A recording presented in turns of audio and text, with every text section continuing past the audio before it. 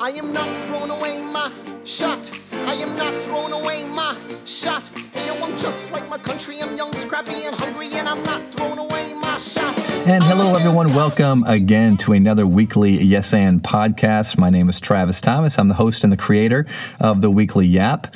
And again, excited today to have another guest on the show who is sure to inspire with her individual story, as well as the work that she is doing. And she is joining us all the way from California. Her name is Esther Kish. Esther, thanks so much for joining the Weekly Yap. Thank you for having me, Travis. Now, Esther, I know we've been trying to connect for a while now with time changes, and I think I had some technical problems on my end. And so thank you so much for your patience in dealing with that. Now, Esther, you speak fluent Hungarian, a little bit of Dutch, and you've lived in 6 European countries. So how the heck did you end up in California? Well, I'm a very curious person, so yeah. I would always just follow the cues, what feels like the next right move, and that led me to live in all these different places before I moved to California. But I came here 9 years ago because I thought at the time that I wanted to be an actor. Yeah. And I have a background in business and marketing and business development for 16 years, but at the time I felt like I finished school, I've done all this work and everything in the family business, and I felt like it's time to, quote-unquote, follow my dreams, which I've always been performing since a very young age, since childhood, at school and at home, entertaining family and friends and all that stuff. But I just never thought that I was good enough in my English to do theater work or to do film work. And then somehow it just came to me, this whole idea that why don't I just move to LA and give it a shot? And I thought, well, if not now, then when? So at the ripe old age of 27, I thought, okay, I'm going to California now. And so I went to an acting school for a couple of years, did the whole thing with the conservatory. I did a few films that nobody's ever heard of, independent projects. Yeah. But it was really, really fun. I really enjoyed it. And you know how they always say that out-of-work actors are always waiters? Right. So I really didn't want to do that. And so to support myself and be available during the day with a very flexible schedule to be able to go to auditions and do filming, I thought, well, I can go back to my roots in business and understanding investments. And so because LA is 3 hours behind New York, I thought, well, I can just get up really early in the morning, read the news, and then do day trading, do stock trading online. And so that's what I did, which was going really well for a while until the recession. And then I was like, oh, now time to change again, time to do something else to actually bring in money. I needed to get clients. And so I started coaching, and I was helping small businesses, entrepreneurs who are just starting out with their overall marketing strategy. And so, had you had background in coaching sort of before this? Well, I've been teaching and coaching on and off for a while before then, but it just never was a focus. And I had the background in business and marketing for many years prior to that, so I didn't feel like it was a stretch, because if you know something well, then you can always impart that knowledge to somebody else. But it wasn't something that I ever envisioned as a career. And so today you're spending most of your time now. You're doing the coaching as well as the PR for people. And your company's called Born to Influence. Tell us a little bit about sort of what your vision and purpose is. Yeah. So I work with experts, coaches and consultants, speakers, authors, marketers, and I help them get publicity. And the idea and the vision with it is to help them get more credibility, because they can be featured in big name media outlets, and also helping them with getting more leads and sales to their business. Mm-hmm. And it's something that I enjoyed, but I never knew exactly what the business was going to be when I first started with it. My whole plan and big idea was to connect with high-level influencers and to make friends with these people who are New York Times bestselling authors, very successful entrepreneurs. And that's why we started a podcast with my friend Meta Miller 3 years ago, Born to Influence. And the whole idea was just to interview and start building these relationships with the A players in my industry. And then organically it developed into a publicity services business. But I didn't know at the time. I just knew that I wanted to hang out with the cool kids. Yes, so similar to school, you worked your way up the lunch table hierarchy, right? Sort of. Now tell us. Now you're 27. You're living in Europe, and you're like, you know what? I've always wanted to do acting. Let's give that a shot. So what were you doing in Europe at the time when you made that decision? Business development and marketing. I was working in a family business, and it was all types of industries. This family, my ex's family, owned a lot of different businesses, from shipping and trading to real estate to investments, hotels and restaurants, and I was basically doing anything and everything that you could possibly need on the side of actually growing the business. Okay, and you lived in 6 different European countries. Was that sort of throughout your whole childhood, or is that when you were more of an adult? How did that come about? There were 2 countries when I was growing up. So I was born in Hungary, and then grew up both in Hungary and Romania, back and forth for a few years, and then moved back to Hungary at the age of 15 full time. And then as I finished high school, and I was there for, I think, another year after that, moved to Malta, then to France and Belgium and Holland, and then finally ended up in the U.S. in California. All right. And so how do you think just sort of that living in the different places, the diversity, the different cultures, how did that impact you with the work that you're doing today? It's always interesting to see when you're connecting with people from a different background, because they just have a somewhat different attitude and point of view to life.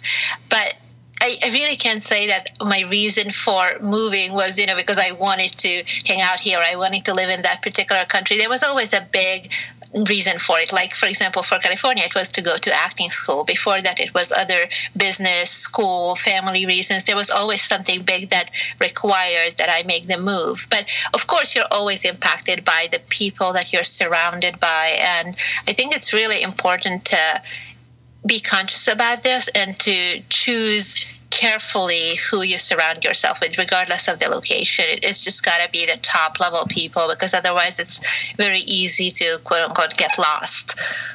Yeah, and it was that sort of a lesson that you learned when you were younger, or is that just more as a professional? When I was young, it was more of like I was the very shy kid and didn't really feel like I had a lot of power. So it was not something that I felt like I really had a say in. Like, going back and forth between Hungary and Romania was certainly not something that I wanted to do as a child, but it was because of my father's job. So as soon as I grew up, I thought, okay, now I'm going to do what I want to do. Yeah, right. And so from that point on, it was definitely something where I was very careful with where do I spend my time and with whom. Okay.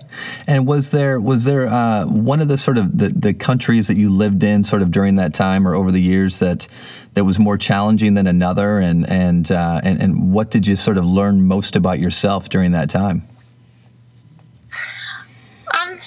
I think it was maybe a little bit, I don't even know if it's challenging, but the most different from the other moves was moving actually here, because when I came here, I was completely all by myself. Like, I literally didn't know anyone. Only 2 people in the whole entire country, and they are my uncle and aunt, who are all the way across, on the other side of the country in Connecticut, and I'm in California. So that was different, because before that, I always moved with my little,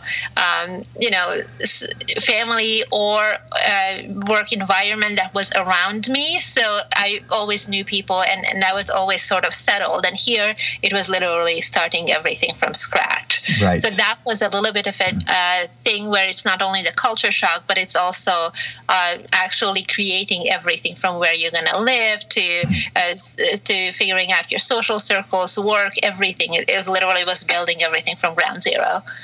So talk about that a little bit. You make the move over to California, and not only are you moving to California, you're doing the, sort of the quintessential, I'm going to move to California and become an actress.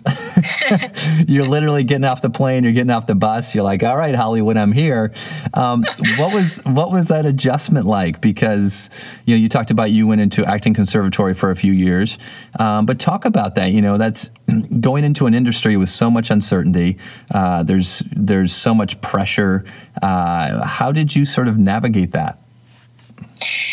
Well, the expectations were always that I will do my best and let's see what happens. And that's, I think it was true for other things that I've done in my life and naturally true for acting as well, that I knew that I will push myself as much as I can, and then whatever is out of my control is out of my control. And this is so true, particularly for the movie industry, is that, you are not choosing as an actor what parts necessarily you're going to play. Now, of course, if you're already an A-list movie star, then yeah, there are parts that are given to you, and then you can choose whether or not you take them. But when you're starting out, it's just a matter of see who wants to cast you. And even then, there is an enormous amount of competition, and just seeing whether, like, if, you may have done your part really, really well, but then there's a lot of other factors that go into it, whether, your hair color, your height, accent, how your chemistry is with the other person who you're doing a scene with, whether or not that scene actually stays in the show or not, because it could be that they cast you, but then they cut the scene and never mind that role, Sure. There are a lot of ups and downs with that. And so it's an interesting dynamic of having to have a really thick skin, not giving up, and at the same time being emotionally accessible and vulnerable, because you need that raw access to that vulnerability inside yourself if you want to do the parts right. Right.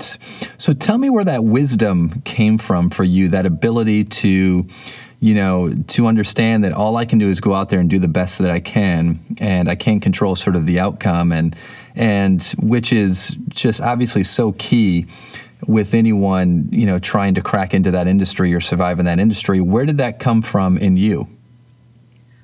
I think it's a deep level of trust, of knowing that everything is going to work out for me no matter what. It doesn't really matter what the circumstances are, because I'm going to be okay.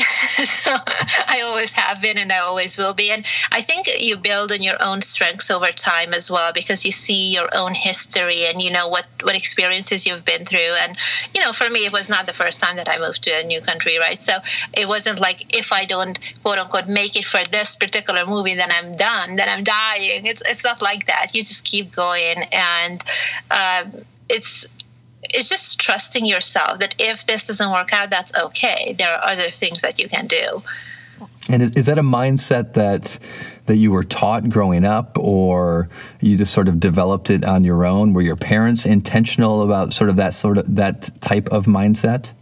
I don't know that it came from my parents. I think it's more of a personality thing. I remember one time, my grandparents were beekeepers, and it's a very quote unquote dangerous business, because you're keeping the bees in the summer. You literally have to let them out in the morning so that they can go fly around, collect the pollen from the flowers, and then come back to those big wooden crates that are, where the bees live. And so this whole process, very often when you're a beekeeper, means that you have to be in very, very close to the bees, like physically close, and sometimes you get stung. And I remember one time my grandma got stung, and there was just so much work to do that day. It was a really hot summer day, and I see her, and she was bitten by or stung by a bee. And I just looked at her, because I was little and I was stung not long before that. I remembered how painful it felt. And I looked at her and I said, well, you're not crying. And she said, yeah, what difference would it make if I cry? Yeah. To do this work. And it really stuck with me, that something that can be that hurt, like literally to me as a child, that was like, oh my God, that's the end of the world when you have that kind of pain, right? Right. And she is not taking time out. She is not putting on a Band-Aid. She's not doing any of the stuff. She's just going on with what needs to be done.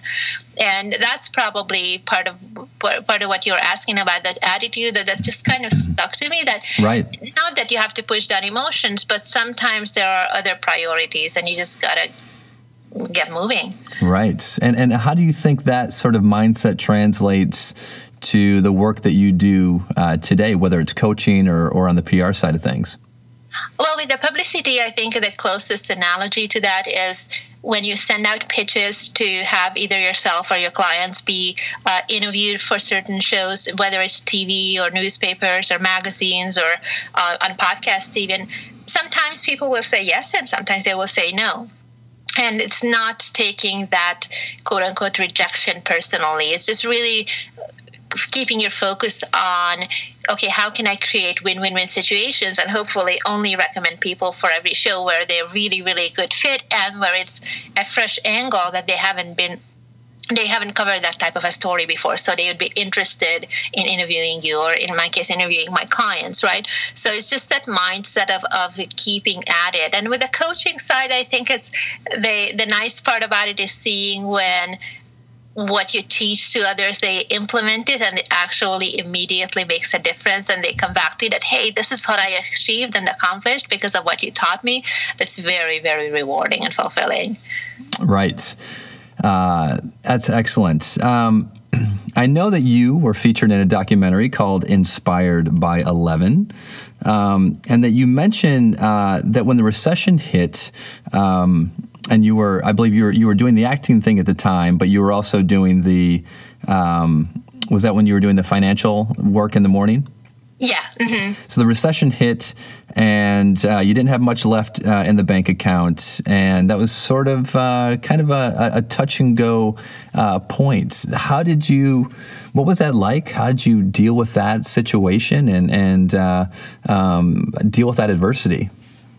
Well, that was when that was the decision point that, okay, I need to actually do something else in addition, or at least until the markets figure themselves out. That was my thought process at the time. So I thought, okay, well, I can go back to my roots in business and start coaching people, helping them. And in the meantime, I would just do anything and everything that I possibly could. So that would be, doing subtitles for movies where they translated the movie to Hungarian, and they would want to have somebody who is a native speaker look over those subtitles and make sure that it was done right, or teaching, or there were so many different things that I would do as a bridge until I built out my clientele, that it was just always just looking at opportunities and what made sense. Okay, right. So that ability to really just be adaptable and be flexible, and it sounds like you just sort of took advantage of whatever opportunities were available at that time.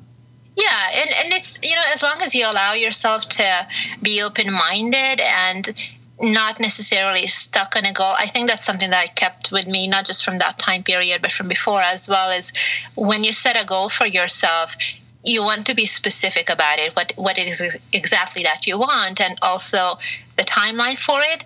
But then the intention when you set out to accomplish it is that I want this or something better. So not being necessarily stuck to the format of how you first envisioned it, but the essence, what kind of a feeling does it give you, and then going for that feeling of accomplishment. And it may be that it will come exactly how you first set out to accomplish that particular goal, or it may be something else, but it gives you the same level of happiness. Right.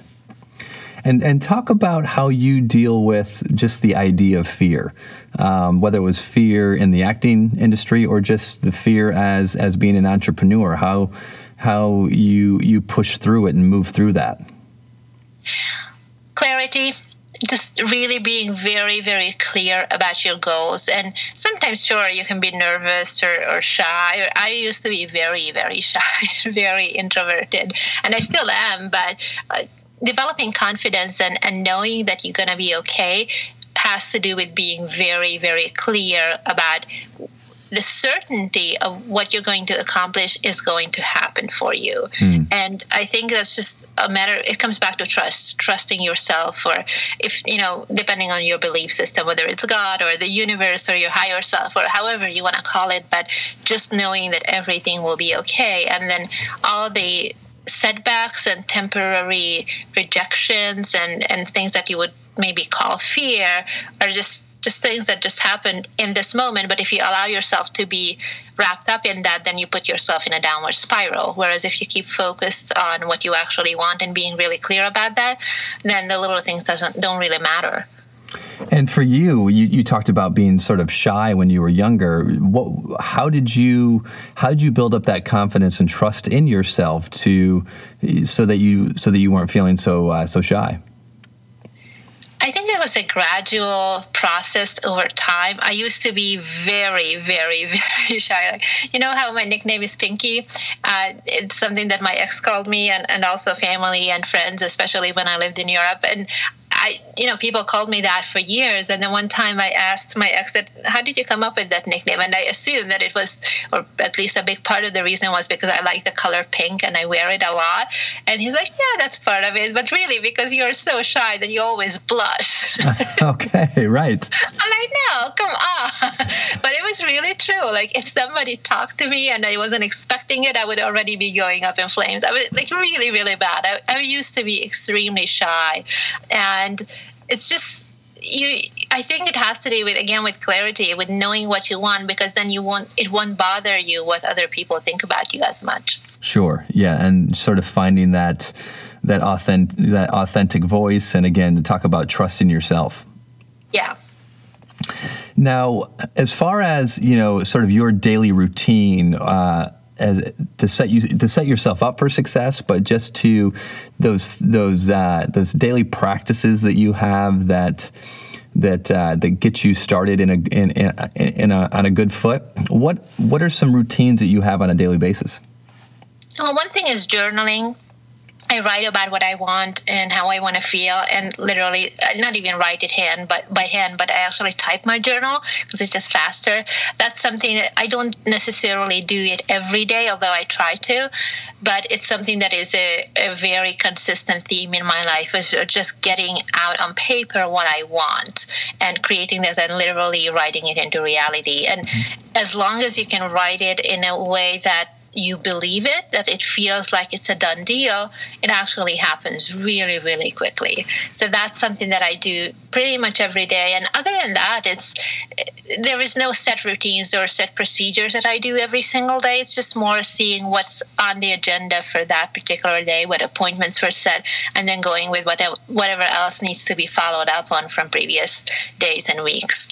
And when you say journaling, are you envisioning sort of the goals that you have, and you talked about sort of feeling them? Are you feeling that they've already come about? And so what does that sort of specifically, that journaling look like? Yeah, so you literally just write down whatever comes to your mind at that point, and it could be things that have to do with very specific goals, like I drive my dream car, or things like that are very tangible. Or it could be more around habits and traits, like I always make the right decision, or I have time for everything that I want, all the things that matter to me, like things like that feel like they're already present in your life. Or in some cases, if you really can identify with that goal as if it was already something that happened in the past, that's even better. Then I would write it down in a format that I'm so happy and grateful that X happened, that my Thanksgiving TV interview was a success and it aired before Thanksgiving. And I would literally write it down, and sure enough, it happens, So it's just really important that you don't pretend, right? You don't write down goals that you think you should have, but they're not actually emotionally something that really, really grab you. It needs to be something that you can feel as a true done deal for you. And then writing it either as something that already happened or as something that is happening to you right now. If you put it in the future that I will do this, then you're always putting it out to become true one day, but it's never actually going to come. So it needs to be something that's happening today or that happened in the past. Right.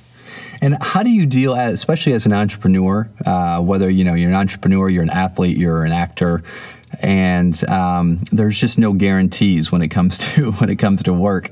How do you deal with those moments of rejection? How do you deal with a client that doesn't work out, or a project? I can relate. I got the email last week where I thought I was booked to do an event, and sort of mentally I'm already like, all right, okay, that's going to make this amount of money. Great, that'll help me with this. And all of a sudden they're like, we decided to go in a different direction. and it's like, but you see, that's the thing. In your mind, you already spent the money. I hadn't spent it, but I was kind of like, oh, okay, that's needed. That'll be nice. That'll help out. And they're like, oh, okay, it's not counting the chickens before they're hatched, but like, all right, this feels pretty good. So obviously it's really difficult to not sort of want to wallow in that negativity. What do you do to sort of move past that and sort of get refocused? Well, it's not that I never feel sad, but if something happens that I don't like, I choose not to focus on it. And it may sound a little bit woo-woo to some or very metaphysical, but it's really true that when you lower your vibrations and you allow yourself to feel in a bad mood, you just create more of that in your life. Right. And you manifest more and more bad things to come, and they will not come immediately. What happened to you today is the result of something that you were festering emotionally and in your thoughts the prior days and weeks or months or in years in some cases, right? And it's true both for the good and the bad. And so it's your responsibility to get yourself emotionally to a place where you feel upbeat and happy and really bubbly and whatever suits your personality, but something that is a positive emotion. And if you're really in a dark place, like something really, really disappointed you and you don't know how to get out of it, I mean, obviously there are clinical cases, but then there's also cases where you just simple little things can help, like going out to nature or doing something creative, painting or listening to music that you like, or for those who like to cook, then, creating something that really tastes good and that you enjoy and making it yourself. Playing with animals is a really, really good one. I have 3 cats, so, I'm always entertained. Right. Because they're just too cute. Like really finding something that shifts your focus away from the quote-unquote bad stuff. And when you feel better, then suddenly creative ideas start coming to you. And then you will have a new inspired idea that you can take action on. And suddenly whatever you lost, like that speaking gig or money or whatever it was, doesn't matter because you have something else that is a new project that will bring you the abundance. And that actually helps you, create something and feel good about your own work as a creative professional as well. Right. And I can definitely vouch for the power of pets, right? We have a dog that's 1.5 years now, little tiny dog. And the joke around here, or if people on social media, if they ever follow me, they will often see me holding the dog, and his feet rarely touch the ground when he's around me. Yeah. So he's gotten me through some tough spots as an entrepreneur, let me tell you. What is, for you, Esther, what's a quick go-to? Like if you need a quick pick-me-up, a quick boost, during your day, what's a go-to that really helps out? Well, for me, it's journaling. If I really don't feel very good, I just start writing down how I want to feel and what do I need to do to actually feel that way.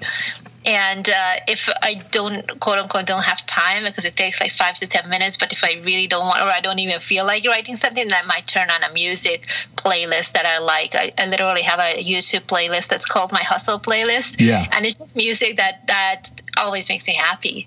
So if I needed that, I could turn that on. But it's just really, for me, it's anything that I know are generally joyful and fun things. And it's just a matter of where your focus is, because you can choose your energy state and you can shift it immediately if you want to.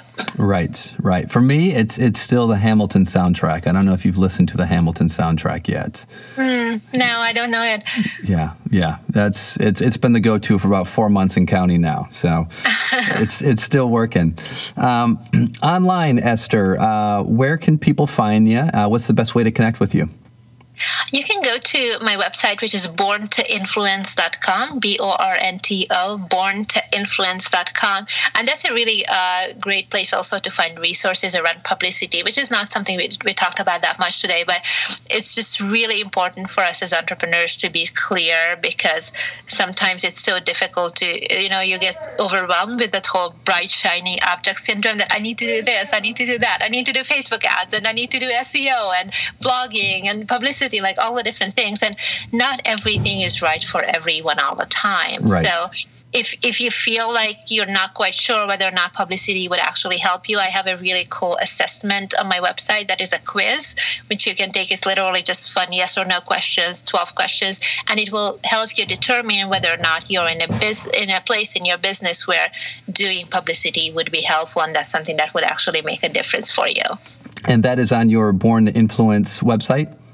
Yes, if you just go there, you'll see the tab for the assessment. And for those of you who actually know that this is something that you want, then also I have another resource. If you're cool with that, we can share where to find a checklist, to create your compelling bio and headshots and lead magnets and all those good things that are required so that other people will find you attractive and want to interview you as well. And you can get that at borntoinfluence.com/gift. It's literally a one-page checklist that will give you all those resources and insights.